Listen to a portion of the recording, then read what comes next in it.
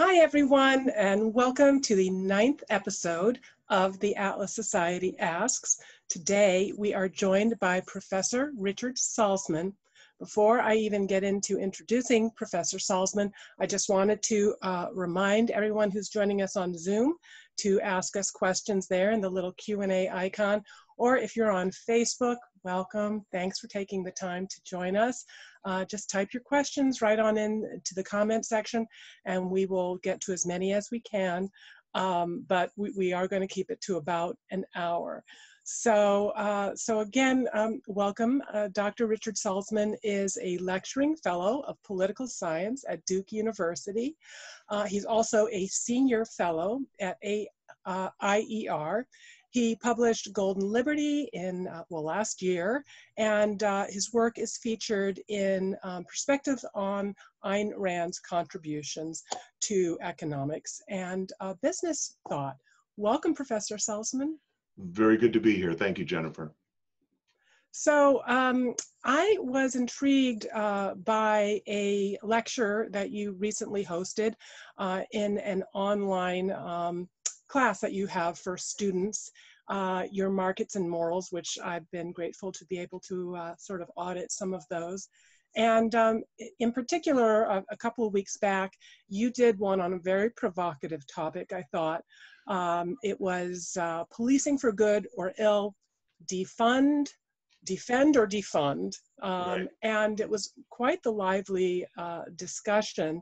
So before we even kind of get into the reading materials and some of the topics that, that you covered and that we'll cover today, let's maybe just take a step back and talk about, from a philosophical point of view, why this is such a hot topic, not just because of recent violence, because of Black Lives Matter, but because of the very fundamental issue of racism. How do you regard it? How should one regard it from a philosophical and indeed an objectivist point of view? Well, philosophically, you could go at this, I think, philosophically, and some of that session, if you recall, was also empirically. So that's important too, just to ground your arguments in facts. But I would say philosophically, the way I look at this is policing is a fundamental government function. And if capitalism is the system of individual rights, such that government's sole function is to protect those rights, you know, the typical functions, this is as opposed to the purpose of government. So we distinguish the purpose of government is to protect individual rights. Now, how do they actually do that? How do they carry it out? The functions standardly have been military defense, courts, and police. So the first thing is just to situate this whole thing in the context of, is this something government should be doing, before we get to the issue of how well are they doing it or how badly are they doing it.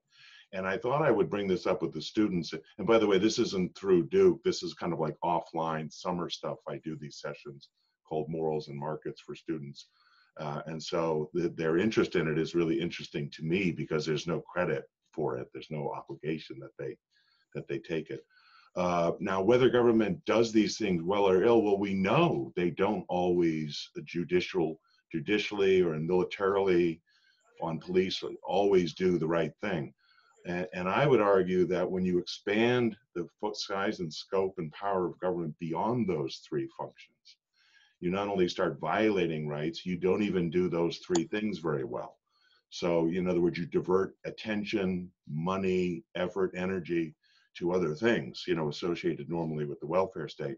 And to the extent the welfare state is generating citizens who are either ill-informed, illiterate, innumerate, uncivil, it is not going to help, even if government does focus on the police. They're going to be overwhelmed, especially by particular groups who are treated that way. So in many ways, I think the idea of defunding the police, while on the surface to advocates of limited government might be shocking, in a way, philosophically, I think it's good because it's so extreme. It's so fundamental a claim that it's a good time to bring up what the point of policing is, and to go from there, and to certainly look at why it might be done badly.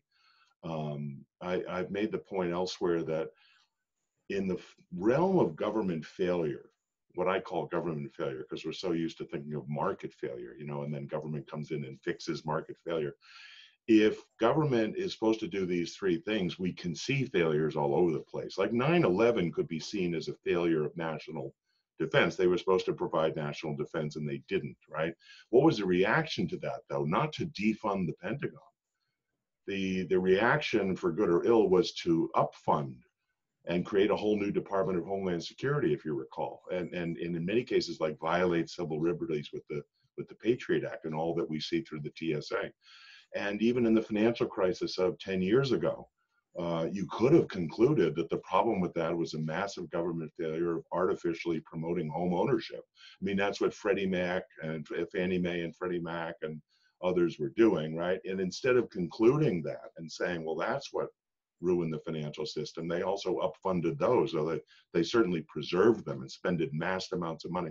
So it is odd that in this case, if there's a failure, and I think it was really minor, not to diminish too much the loss of life, but here it's the complete opposite reaction. Notice the reaction here, again, granted, it's a small fraction of the reaction, is to defund the police, not to say, wow, there's a problem with policing. Maybe they're not getting enough training.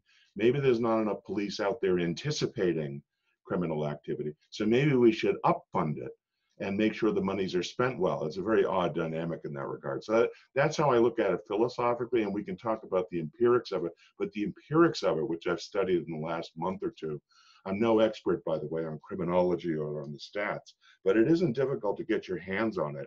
And the numbers are just overwhelming, that the quality of policing in the US is very good. It's not systemically racist. And you could look at it very different ways, as a percent of the population, what are certain minority groups? And then as a percentage of, say, robberies or homicides or interactions with the police. And adjusted for those things, there is actually less violence and brutality meted out against blacks and other minorities than against whites. And looking the other way in terms of violence against police, the numbers are overwhelming that way as well. Namely, police are something like 18 or 19 times more likely to be harmed by these minorities than the other way around. So we can talk about those. I don't want to go on too long, but that's the basic way I look at it, philosophically and empirically. Yes, well, and then also philosophically, we have a perspective on the issue of racism itself. And Ayn Rand has talked about racism as the lowest, most crudely primitive form of collectivism. Right. Share with us a little bit of your perspective on that. Well, that's a famous, at least within the Ayn Rand readers, a famous 1964 essay written right around the time of the peak of the civil rights movement, the Martin Luther King speech, the Civil Rights Act. Yes, she said racism is a form of collectivism. And what is collectivism? Not looking at the individual, but rather the group they're in. And the reason she thought racism was like the worst possible form, and also almost like a crude, what she used to call, I think, is a barnyard form of collectivism, to look only at skin color and race and ethnicity and things like that. I mean, you can group people all different ways, right? You can say scientists or policemen or businessmen. And even then, you can make mistakes like saying, all policemen are racist or all businessmen are cheats. And you wouldn't want to do that. But the problem with racism, she said, is not only is it a form of collectivism, which she was very much against, she also said in that essay, very interestingly, she said it's also a form of determinism. So now this is a little more technical term. And determinism in psychology is the idea that you are not the author of your own life. You don't have free will. You're literally determined by your ancestry, and you're either taking credit for things that aren't yours just because they're in your ancestry, or feeling guilty. That can go that way too. You can feel guilty for what ancestors did. But she said this is just an injustice, really, to yourself and others, to lump yourself into a group and then say you either have vices or virtues just dependent on that group. She said, no, it's what you do with your own life and the choices you make. She didn't use the word victimhood, but that essay also has a lot in there that go to that concept, I think, where she's very much of the view that she should be self-reliant and independent and not be looking for others to rectify even past injustices, especially if they didn't commit them against you. So those are just some of the things that are in there. She talks about things like reverse racism. She does touch upon reparations even. So it's a fascinating essay, but she said something like this. She said, you know, you're going to get more racism in a world where collectivism is growing. So this is obviously a form of it, right? And she said the antidote to that is individualism. The antidote to that is, she actually said, color blindness. Now, you know, if you say you're colorblind today, the critics will say, well, that ipso facto makes you a racist. You know, how can you deny that you see color? And so even the ideal of saying, listen, we need to judge people on the content of their character, on their actions, on their statements, not on the color of their skin. The fact that that alone is being resisted, this is the Martin Luther King type view, right? That is very troubling to me. But it's an essay well worth reading. I think it's just titled Racism. I don't even think it's on racism, but it's racism. And I think it's in the Virtue of Selfishness. Yes, yes, Book. it is. Well, getting back to more of the looking at some of the statistics, and you know, granted that this is not your sphere, but you have been studying it, and you've chosen two readings, right, where they are written by people that is their field and that is right, their area of study, right, including Heather McDonald's piece right, in the Wall Street Journal, "The Myth of Systemic Police Racism," right. and then also the piece in the New York Times, "Cities Ask If It's Time to Defund the Police and Reimagine Public Safety." Yeah. Tell us a little bit about why you chose those two readings and what some of the key takeaways are for you. Well, these are, you know, I try in these seminars I run for students not to load them down with 30-page, you know, academic journal pieces, although those do exist and back up these more popular pieces. I thought I would pick the Heather McDonald piece and then the other one in the New York Times. The New York Times piece is more of a kind of an impression of what the general view seems to be, which is anti-police right now. Heather McDonald has been studying this for years, and I think her book is actually called The War on Police or The War on Cops. So she's definitely a specialist in this. She's been studying it for many years. If you want to read another account that's on the Heather McDonald side, John Lott, L-O-T-T, has not only written a lot on guns and gun violence and school shootings and things like that, but also the relationship between policing and crime. And I think one of his prior books is something like More Police, Less Crime. So if you just invert that and say, wow, if we're going to move toward less police, we're going to get more crime. And is this something the defunders know, or they don't know and they're advocating it anyway? It's important to know that. The Heather McDonald piece called The Myth of Systemic Police Racism, she does cite many deeper academic studies. One of the most interesting coming from Roland Fryer, who's an economist at Harvard, and he went and dug through the data looking for, and the data sometimes actually isn't very good. This might surprise you. The data isn't really collected in some cases in a pristine way. Anyway, he got his hands on the data he could, starting with interactions between the police and citizens, and then started categorizing it by race and things like that. And he's the one who first shocked the world, probably 2016, 17 or so, by issuing a study saying, I don't find any systematic racism by cops. And I don't think it's really relevant that he's black, but that's one of the reasons it shocked the New York Times, Washington Post, and other people, because you know, they see everything in terms of race.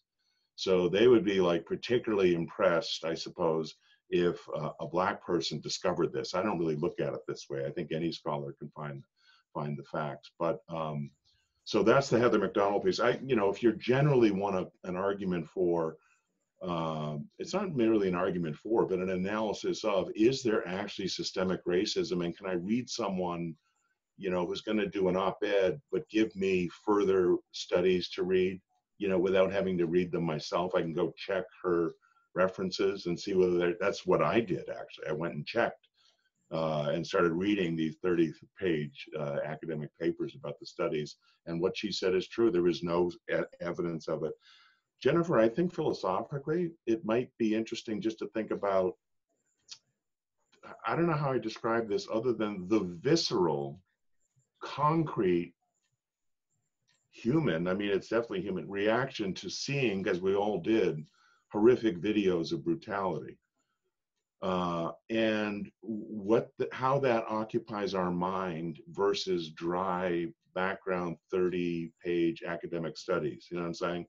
And so I'm actually sympathetic to the problem of people saying, don't tell me about all these studies. I can see with my own eyes that this is terrible, brutal, and inhumane. And I agree with that, but there's a real danger in jumping from that to all cops are fill in the blank. I mean, that is just basic, fallacious, hasty generalization, you know, and it's a kind of stereotyping that we're warned not to do with every other group in the world, which is true.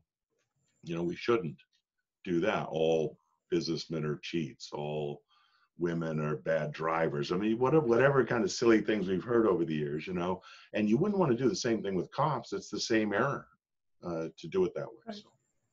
Yeah, so, and I hear you on that. And also we want to hear from you, people that are watching and that are participating in this, this exciting webinar. So please ask us your question on the Zoom platform or send us a message over Facebook, and I'd like to get to your questions. So Professor Salsman, you know, you talk about like what we see and our visceral takeaway from that.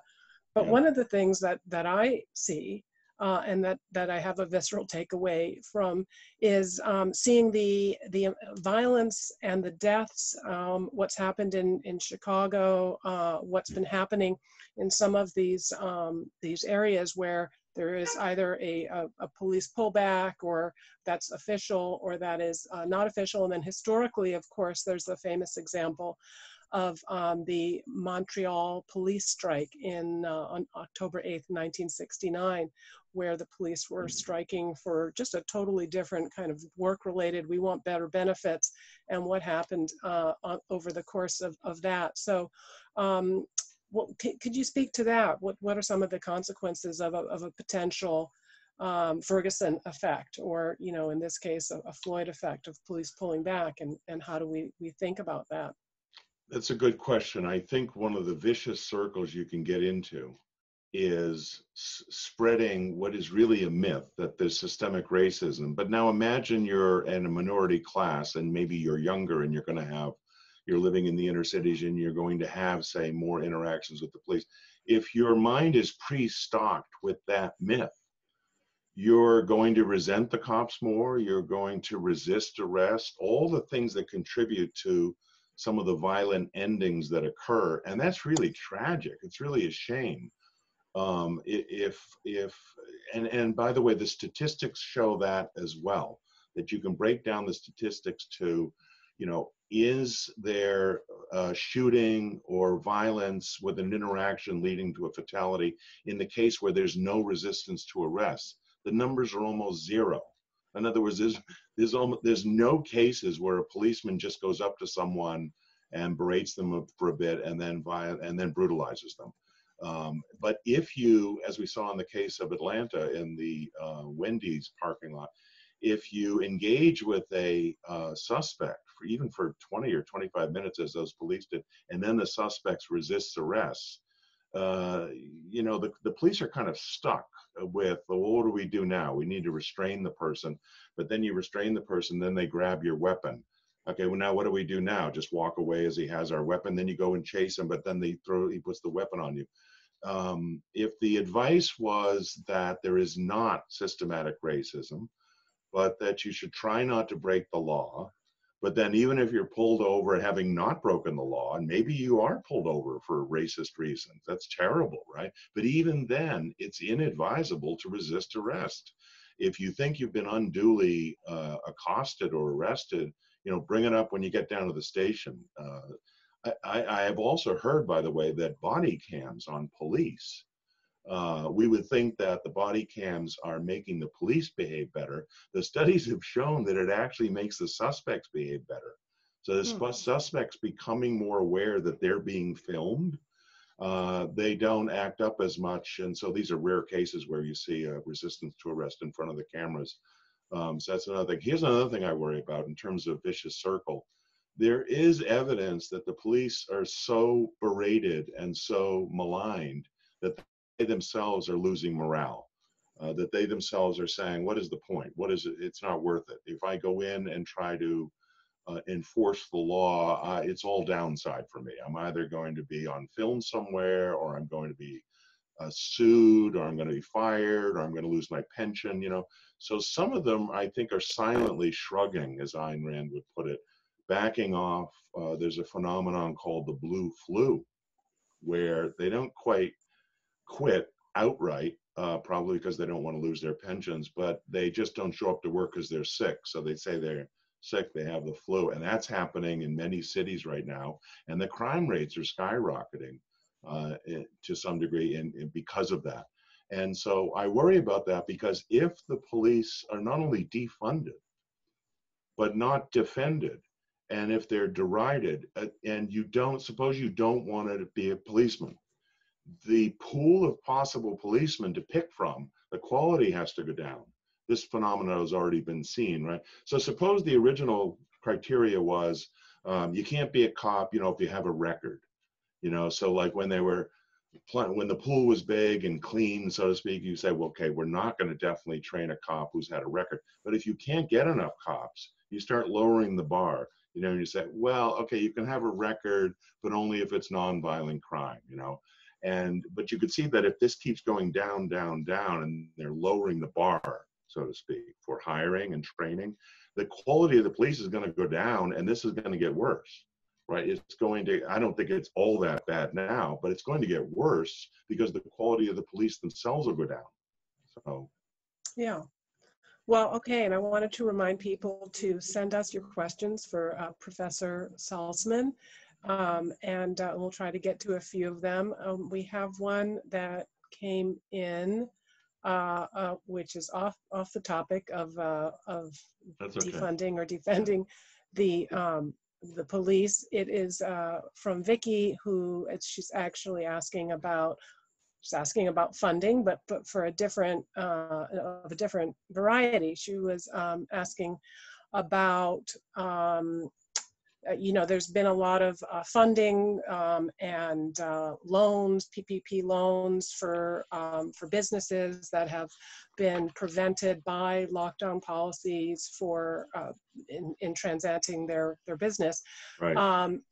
She's saying she knows the Atlas Society didn't accept any of that funding. I guess for Professor Salsman, do you have a perspective on that in terms of businesses or nonprofits that don't pay taxes taking government bailout money? Yeah, I think it's very wrong to take bailout money. I think it's especially wrong for those whose mission, who's declared a distinct mission is to be pro-capitalist, for lack of a better description, or be pro-liberty. And certainly for groups that have spent years advocating for more limited government, lighter taxes, less spending, deregulation, to participate in this huge bailout, to me is just very wrong, and it's actually unjust, and it's a lack of integrity, I think. Now, some have argued that, well, government policy is actually harming us. Now, I don't deny that especially in the case of COVID-19, to me, it's not the virus that wrecked the economy. It's the government policy response to the virus. You probably agree with this, Jennifer, but the forced business shutdowns and the compulsory stay-at-home orders and the wearing a mask and other things, that has definitely damaged businesses. And I can see why some businesses might say, listen, I need restitution. But I think a distinction, and I think you've made it, you should talk on this maybe more than me, a distinction between a nonprofit who isn't paying taxes already, but then on top of that is basically receiving donor contributions. It's not like they're, you know, open for business every day with the sales front, you know, trying to develop sales, but they're in the middle of CHOP, you know, and the local anarchists won't let anyone shop in your store. That is a very different situation than some of these foundations. So I am very troubled by it, but I also think it's a good opportunity to distinguish and differentiate your product and say, listen, not only are we advocating the right ideas, we're living them. We really mean it. And we're not just doing this opportunistically. We've said this in a principled way. So I know you've made other points, and I totally agree with them on issues like maybe subsidiary or secondary issues like strings attached. I mean, there are always strings attached when you take money from the government and you lose your independence. I think they even have a requirement, right, that if you take some money, you can't let people go or reduce their hours or things like that. So, but more than that, I think it just damages the reputation, especially of those who've been advocating for less government involvement. You can't be seen as a victim. Many of them aren't actually victims, and so that's the kind of distinction I make. I have seen what your society has done, and I really kudos to you guys for standing up on principle and not taking bailout money. Well, thank you. One of the things that, we've both been in this sphere of trying to spread objectivist ideas for a long time, and there are you much longer than I have. I've been in the private sector mostly, but that one of the hits on Ayn Rand is, well, she was on the government, dole, and so that is one of the sort of myths that you always hear. And I think that it's important to distinguish between someone who pays taxes into a particular program. In her case, she paid Social Security taxes into Social Security. And so then she should not take the benefits that she already paid for. To me, that would be sort of an injustice. But also to distinguish between those in our donor community who had businesses who were directly harmed by a particular government policy, prevented from doing their business. So your donors would be more directly affected and victimized, say, than you might, and so it indirectly hurt you. Absolutely. Yet the issue of when they would say, well, Ayn Rand's a hypocrite because she took Social Security. You're absolutely right, Jennifer. She was never on the dole in the sense of taking unemployment money. And I wouldn't even call Social Security a dole to the extent that you pay in taxes. In fact, in the early 80s, they started referring to those as, if you remember this, they started calling them entitlement programs. And I had a problem with that, I remember initially, because I didn't think it was right to feel you were entitled to be supported by the state. But then I realized some people were using it, the Reagan people actually were using it, because they wanted to distinguish actually between cases where you paid in and you were basically due the money back at least, right? And Social Security itself actually doesn't pay back to you anything close to what you contributed to it, at least for certain subgroups or so. So that's a totally false charge against her for that reason. But she's also being cited for an essay about scholarships. So, if your parents are less wealthy than they would be otherwise, and therefore say can't afford to send you to college, it came up, I forget when she wrote this, but it came up, well, is it okay to get a government guaranteed loan or a scholarship to get to college? Is that kind of a way to get restitution for taxes paid? And in some cases she said yes, but I think none of that justifies, certainly in today's context, that would be used to justify taking bailout money amid the COVID thing, to me is outlandish, actually. Well, particularly, I think now, one of the things that was remarkable to me coming back into the nonprofit education sphere, the idea sphere, the think tank community, over 4 years ago, having been out of it, for 20 years, having been in the private sector at a time when there was so much spectacular disruption in how we educate and how we communicate and how we persuade, so that it just brought the costs way down, and opened up just way new markets for how you can communicate. And we do that a lot at the Atlas Society on social media, on platforms like this. So I can understand that if you had a business or even a nonprofit like Meals on Wheels or whatever, you can't do you'll be Yeah, prevented from doing this. But in yeah. this day and age, when technology makes it really exponentially easier, and it getting more interesting, day by day, to be able to transact and persuade people. I I mean, mean, would you agree, Jennifer, that there's also incentive effects? Say a donor looking at your organization, some other organizations, they have options, right? And on the one hand, and they're doing this because they like the ideas being advanced by these foundations. They would look and they say, "Oh, you're taking government money? Okay, why should I give you money? Apparently, you're getting money from the taxpayers. And on top of that, I'm not happy with you because you don't seem to be exercising the values that are important to me." Of course, this can happen all over the spectrum, right? There can be others, like suppose, I don't know, the Pentagon sends out checks to some, left-wing group, and their donors say, "Oh my God, are you taking Pentagon money? I'm disappointed with you, and this is terrible." But I think it also takes away the focus of what's to be done to fix the loss of funds. mhm. Right. So if you say, okay, we're not going to reopen the economy, we're going to keep it closed and keep printing money and borrowing money and sending people checks, or making them reliant on us and creating a dependency culture, it takes away the pressure to change the underlying policy, right, which is actually bankrupting us. I often think to myself, as this continues, I think if you were to just not know the details of what happened in 2020, if you did not know starting at January 1 that there would be anything called COVID, or that there would be riots in the streets or tearing down statues, right? But I said to you, there's going to be a Great Depression, and nobody will have access to income, and then government will start issuing checks for so long and so repeatedly that you basically have a government guaranteed income. No one would believe it. They would think, what, Ocasio-Cortez is now president and we've implemented socialism overnight? And yet in steps, that's exactly what's happening.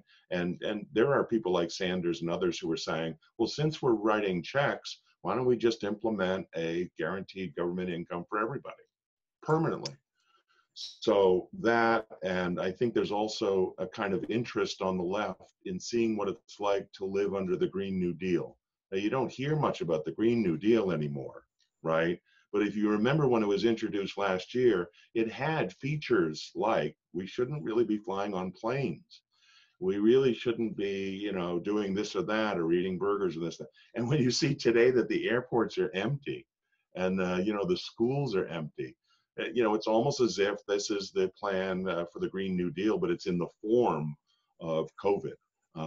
By the way, schools, I think people should really keep an eye in the coming weeks, really, on schools. If the schools remain closed, so will the economy. I'm really worried about this. I said to people about a month ago when they said, what do you think is going to happen?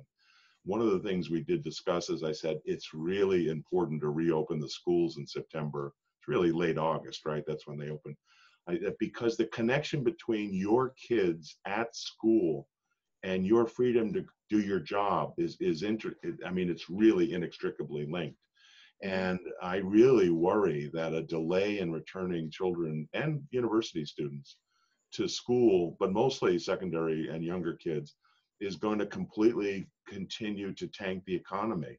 So the idea that there'll just be a decline and then a V-shaped recovery, there can't really be a V-shaped recovery if the kids don't go back to school. And this sounds kind of pedestrian, but that's I think the logic of it actually. Okay, we have a question here from Kate Jones, and she's bringing us back into sort of philosophic territory. And Kate asks, why do people tend to want to join groups or mobs of shared conditions rather than have each individual remain independent? Clans, kin, clubs, tribes. So it's sort of a long question, but I think you get the gist. What dynamic accounts for this? How can we prevent hostilities from arising between separate and differing collectives? So I think it's a little bit about sort of tribalism. Where does it come from? Yeah, that's a good question. We have to always start an answer like this by saying, some groups are benevolent.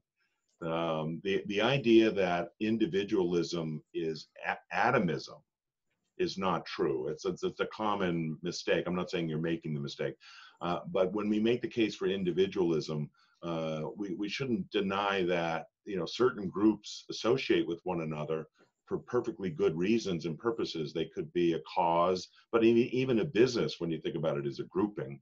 A social club is a grouping. A book reading group is a grouping.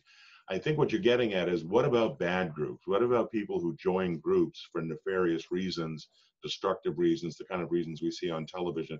I think these people really totally lack self-esteem. They really do. You could say they're ignorant, and there's some of that as well, but they're very insecure and they lack independence. And then the root, if you know objectivism, the root of this is they really don't trust their minds. That's as basic and philosophic as I can get. If our mind is a source of survival, as Ayn Rand argued, if it's the source of both living and thriving, and if then you weaken that, however it's weakened, if you have teachers telling you your mind is impotent to know reality, or if you have teachers telling you, you know, if you learn too much, you're going to outperform other kids and you should feel guilty about that. Whatever it is that severs or weakens or erodes the power of the mind is going to make, especially young kids who are making it way in the world, it's going to make them very insecure. I mean, it would almost be like, suppose you're thrown into a jungle and you're a civilized person, actually, right? But with no weapons, no food, no nothing. I think they actually have reality shows that do this. But of course, there's a camera crew behind them and a whole catering group. But I'm saying really thrown in. That is and you would be terrified.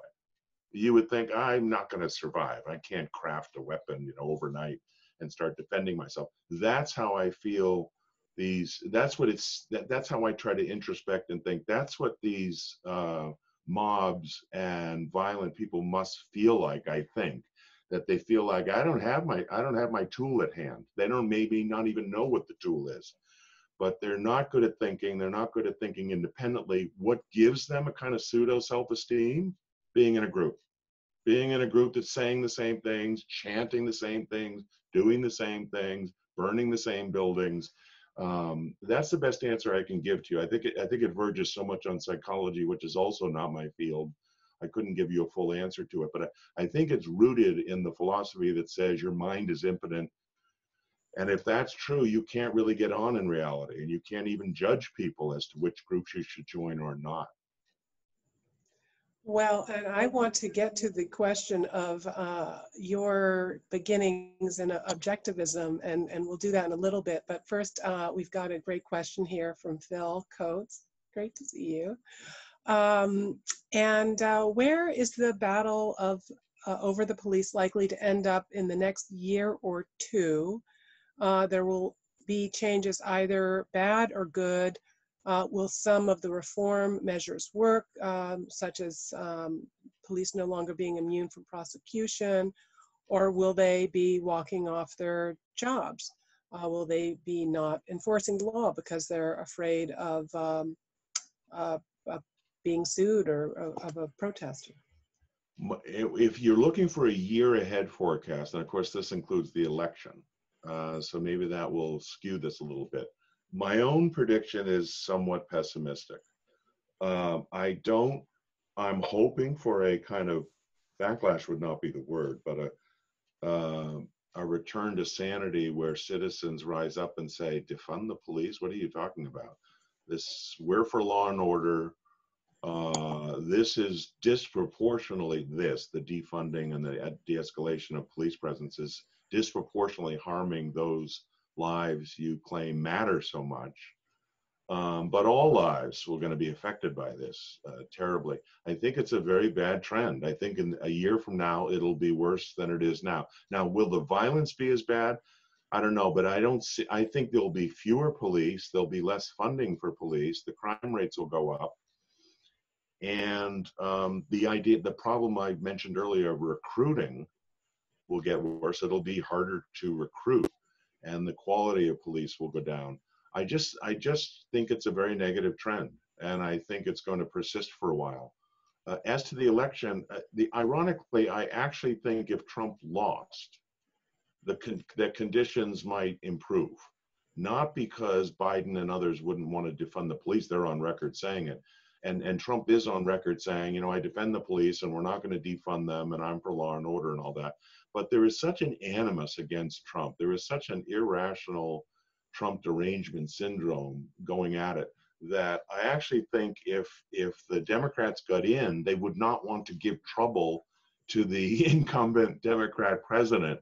And all of a sudden things would be solved and all of a sudden things would be clearing up and all of a sudden the press coverage would say, well, I think things are, wow, it looks like things are improving. Trump's not here anymore. So that's just a weird, like paradoxical outcome that could occur. But I don't see, do you? I don't see anyone, Heather McDonald and others are exceptions, advocating for more funding for the police. And if reforms are needed in terms of stopping or minimizing brutality, that's not the direction this is going. Was it New York that got rid of 600 plainclothes policemen? I mean, the plainclothes ones go out and just mingle among the population trying to preempt crime and bring in the necessary resource. That's gone. And those kind of things, people aren't really aware of what they do. They only see the men in blue or the women in blue. Those kind of things will enormously undermine law enforcement. And the third thing I think is I don't see anything in there of the kind I mentioned earlier, any kind of movement toward telling young kids not to fight with cops. If anything, the direction's the other way. Namely, I have a right to fight with cops now because I'm told they're all racists.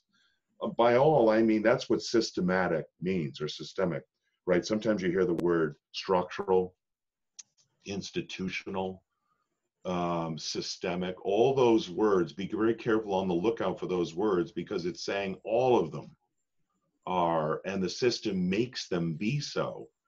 That is a very dangerous, it's not only wrong, but it's just a very lethal idea to send out there, especially to young kids who are more likely to come in contact with police. Now, if they Yeah. don't, by the way, if they don't come in contact with the police, as Jennifer mentioned, citing some of the Chicago statistics, if they don't come in contact with the police because the police are withdrawing or being defunded, it's not like they're not going to come in contact with each other. They will. They will. And the violence level between people with no cops around will intensify. And that's terrible. It's terrible. It's a massive loss of life. By the way, in that presentation, Jennifer, I don't know if you remember this, but I just went back and looked because the discussion is defunding. So I just went and looked at the funding. I thought, well, I wonder Let's what get the into that. numbers actually are. And it wasn't difficult to get the numbers. The Federal Reserve issues the numbers. So, you know, most policing and schooling and things like that is done at the state and local level, not federal, right? So you can look at FBI numbers if you want it. But I just went to the database for spending by state and local governments in the US last 50 years. And the categories were law enforcement. They actually have a category called law enforcement. You can look it up at the Fed St. Louis. And the subsidiary accounts are police, courts, and prisons. All right. So I collected that data and charted it. And then the other two I picked up were spending on public schools, spending on healthcare, and spending on social welfare services, right? So if you know, the ones who are advocating defunding are also simultaneously saying, divert that money over to schools, healthcare, welfare services, right? Well, I don't have it in, well, I actually do have it in front of me. Maybe you can see this. So here's the chart. If you look, the line that's going up the most is public schools. And the two lines below it, healthcare and social services. The three little lines down below are law enforcement. My theme is they've already been defunded. I mean, I don't mean funding isn't going up for law enforcement. I mean, relative to these other spending categories, police funding is in the basement here. So it's a completely different take, of course, on what's happening. And maybe the conclusion could be that there's not enough funding for the police. But actually, I think the problem is the top line. Top line is public schools. Right? It's not the spending per se, but what I'm saying is if in those schools anti-law and order ideas are being taught, then that is the real problem. That there's massive funding of teachers potentially teaching kids the wrong idea about what capitalism is all about, what America's all about, what the police are all about, what racism is all about. And if that's the case, we're looking at the wrong number. You know, it's not take the lowest number and lower it further. It's let's really investigate this top number and what is that money being spent on? Because it could be, I think, largely being spent on things that exacerbate the problem instead of ameliorating it. Well, Neil Lohman asks, he wants a copy of that of the Okay. funding data, and we will get it to Yes, you. I'll be glad to send you that. Yes. Really something that it was kind of shocking.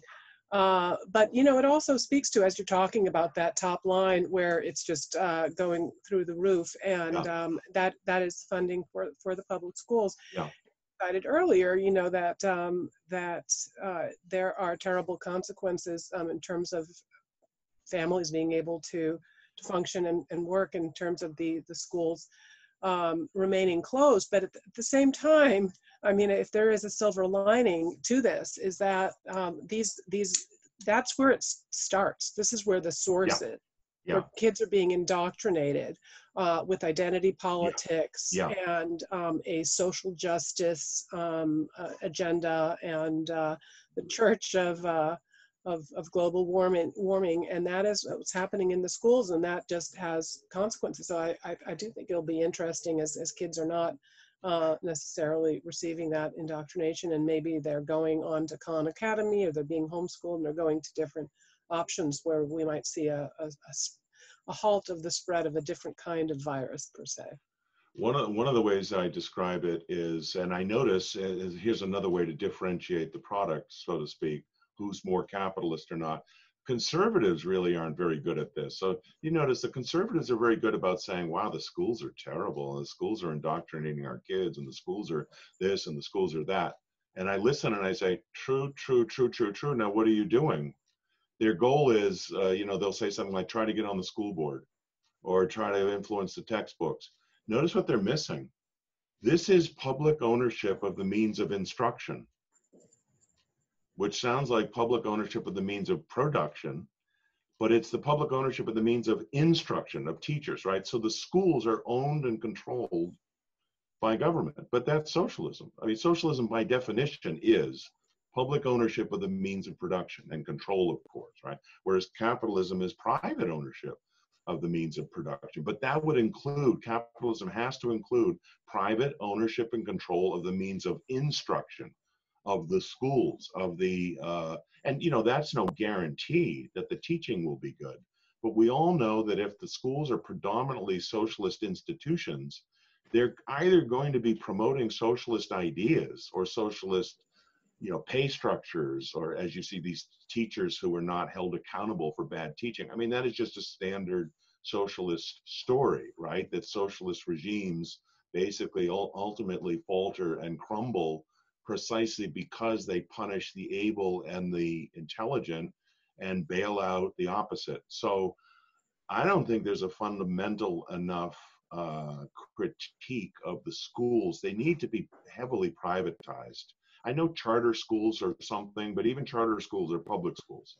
I think they're really just public schools with special carve-outs or something. But even there's an objection to having charter schools, right? So if people are looking for a more fundamental solution, I wouldn't go so far as to say defund public schools instead of defunding the cops, but I'm almost there. I want the funding diverted away from public schools toward private schools. And it's not really difficult to do. This is not rocket science. It's not like, coming up with a vaccine for COVID-19. There are many plans on the table from free market economists over the years to privatize education, and it just hasn't taken hold. And maybe the American people finally would see and say, wow, now we're seeing the fruits, the bitter fruits of years and decades of bad public schools, but I still think they don't know what to do about it. They still don't know where to send their kids, especially if you try to send your kids to a private school and you're paying for the public schools anyway. It's impossible. You're paying double. We've And you're got a still, couple and of, you're, yeah, go ahead. yeah, we've got a couple because we only have about about 10 more minutes. Some great questions. Let's see, Jim Byrne and Arthur Holst asking, what does the university system need to do to help educate students on liberty? Also Jim saying one could say the root cause of this issue is hijacking of the American educational system. How do we counter that? And like John Galt and producers did in Atlas Shrugged, do we abandon those municipalities and watch them fall into decay? So this is your field. You're an educator, Yeah, it's a big, college it's a professor. big, it's a big question. I'm in no position, being in a wonderful job at Duke and teaching. Yes, to call for defunding of. I'm like, I'm in no position to be saying, surrender the universities or give up the universities or critique the universities for some good things they could be doing. They are doing it in some form. So there's often been a bias anti-university because it has a particular content that it's pushing, especially in the social sciences. But my view has always been, if you're really interested in the world of ideas, if you're really interested in the life of the mind, so to speak, study, go get a good degree, develop a good topic, and go teach. That is the best way to do it, but slinging arrows from outside inward isn't going to help. I must say, when I'm being in academia, the thing I most try to emphasize, which I think is fair enough to all sides, is two things. Diversity, that's something everybody wants, right? But I stress intellectual and ideological diversity. I don't want to be a racist. I don't want to be a genderist. I want to be focusing on a variety of opinions in intellectual matters. And secondly, objectivity. Now, this is really crucial. And it's under assault. But if you say to a student, listen, here's the syllabus, here's the material, here's what we're going to learn this semester, I implore you to be objective. And they'll say, what do you mean? I'll say, I implore you not to just resort to your feelings or other things or what your peer pressure groups are saying. Try to be as objective as possible in learning about this stuff and judging it for yourself. And that goes a long way, I think, toward improving the universities. You can't, as an individual, improve an entire university, but you can reach a lot of students by those two points: diversity, objectivity. If you have students who don't want to do that, they're really not students. They're nearly not serious.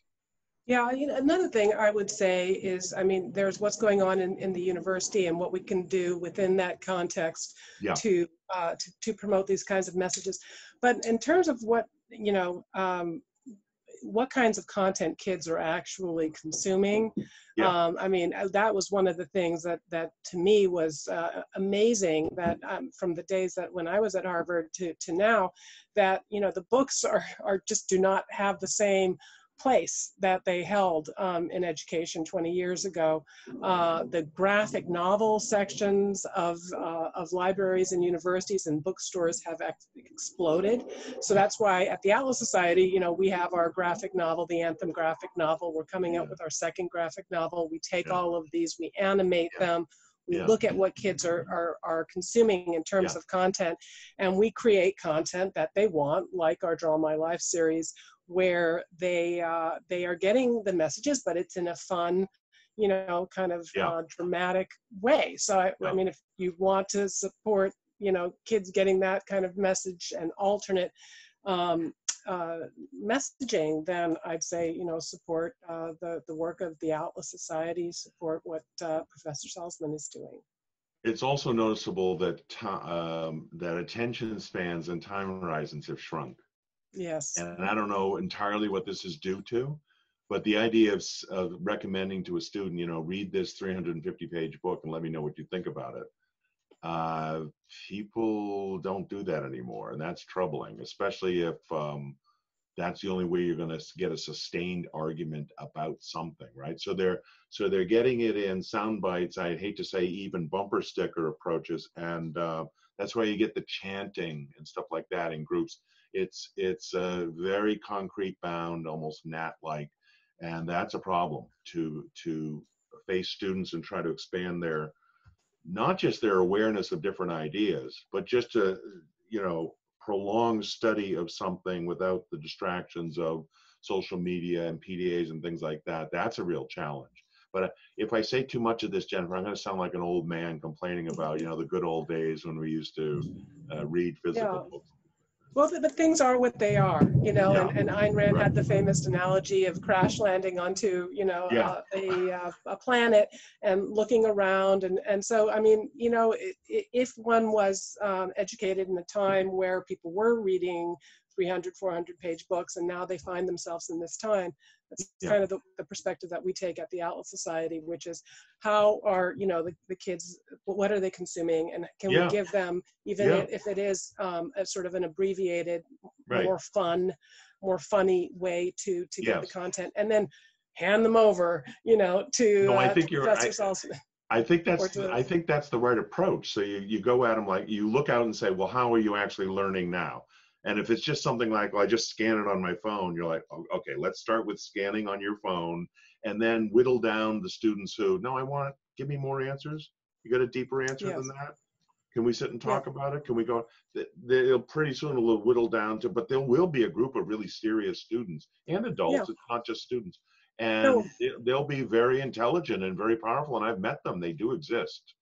And that Um, is one of the things that Professor Stephen Hicks in the waterfall program that we yes, have at the Atlas Society website, where there is a much deeper dive, yes, so that yes, that we can go from, wow, that was a cool video, that was a cool right, yeah, meme or whatever, and then you have a link to a deeper dive. And of course we have the Atlas Advocates and the Atlas Intellectuals, which people yeah, can join. So we're about to wrap up. So speaking of Atlas, yeah. and who is John Galt, I've been, you know, I like when I'm eating, I save the very best thing for Oh, yeah. last. Okay, yeah, Don't good. like take my plate away too soon. So this was the question that I wanted to ask Professor Salzman and get to sort of his origin story, if you will, within objectivism, and his journey, and how he first heard about Ayn Rand, and what brought him to where he is today. Well, I don't think I've ever quite heard it put that way, an origin story, but I like it. Okay, so this is 40 years ago. So 40 years ago, I was 19, 20 years old.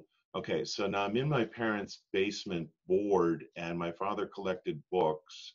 And my father was conservative, so when I was raised, this was outside of Boston, I had a kind of environment where business was respected, but they were also Catholic and religious. And anyway, so dining room table discussion I got was, you know, America's a good country generally, and you know, what's wrong with Nixon and Carter and Ford? Those were the presidents of the time, to show you how old I am. Okay, but I see a book called Capitalism, and I pulled the book out, and literally I thought I was reading about, I don't know why I was interested in this at the time. I thought I was going to read a book about how factories work. That is how narrow my focus was. I thought that's what I thought capitalism was. Now I'll read this book, and I'm just curious about how factories and the economic system work. And when I opened it up and it said, I think the opening line is something like, "This is not a treatise on economics. This is this is a book of essays about the moral case for capitalism." And I thought, what? I couldn't believe it. What I used to say at the dinner table when the riots were going on in the 1968 and the 70s and stuff like that, my father would say one of two things: people are rotten, or they're miseducated, or they're not religious enough. So can you imagine, halfway through Capitalism and the Unknown Ideal, it says, what's the chapter called? Conservatism and Obituary. So that was a real eye-opener too. Not only am I reading this book, but I'm reading an argument for why conservatives are not good at defending capitalism. And it was an answer that I guess I kind of had been asking my father for years. Like, if your arguments are so good, why is there anti-capitalism in the streets? I used to actually say to him, I'd come back from church and I'd say, that sermon was just denouncing rich people. and denouncing money making. And isn't that what you do? I mean, he wasn't rich, but he was a businessman, and he just had no answers. So that's my origin story. There's a long history after that, but I immediately just started reading everything. But that was the opening, Capitalism, the Unknown Ideal. That's I interesting was because in school. there are some there. You are in the minority. I at least I kind of feel anecdotally in terms of people that Oh, first yeah, got her nonfiction, yeah, and then went on to right. read the fiction. So well, we'll have to have that conversation, and I want to hear the rest of your history within objectivism. I know we have a couple of trustees, including Jay LaPere. Hey Jay, is watching, who's been following your work for many Oh, years, nice. and Okay, so great, yeah, great, so I'd love to maybe get you on one of our happy hours that we have with our trustees and some of great. our top donors.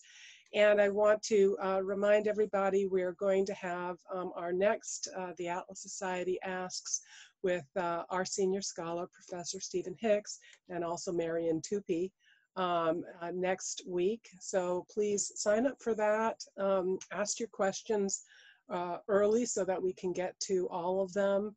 And thank you, all of you, for joining us. And thanks to those of you who have supported the Atlas Society and believed in what we're doing, and supported our decision not to take bailout money, and makes it possible for me and for Professor Salsman to talk to you in this kind of format. So we really appreciate it, and we'll see you next time. Can I just Thank say, you. Jennifer, quickly, thank you Yeah. so much for inviting me. Thank you for the Atlas Society and all its donors. I really had fun. I appreciate it. Hope we do more work together in the future. This is great.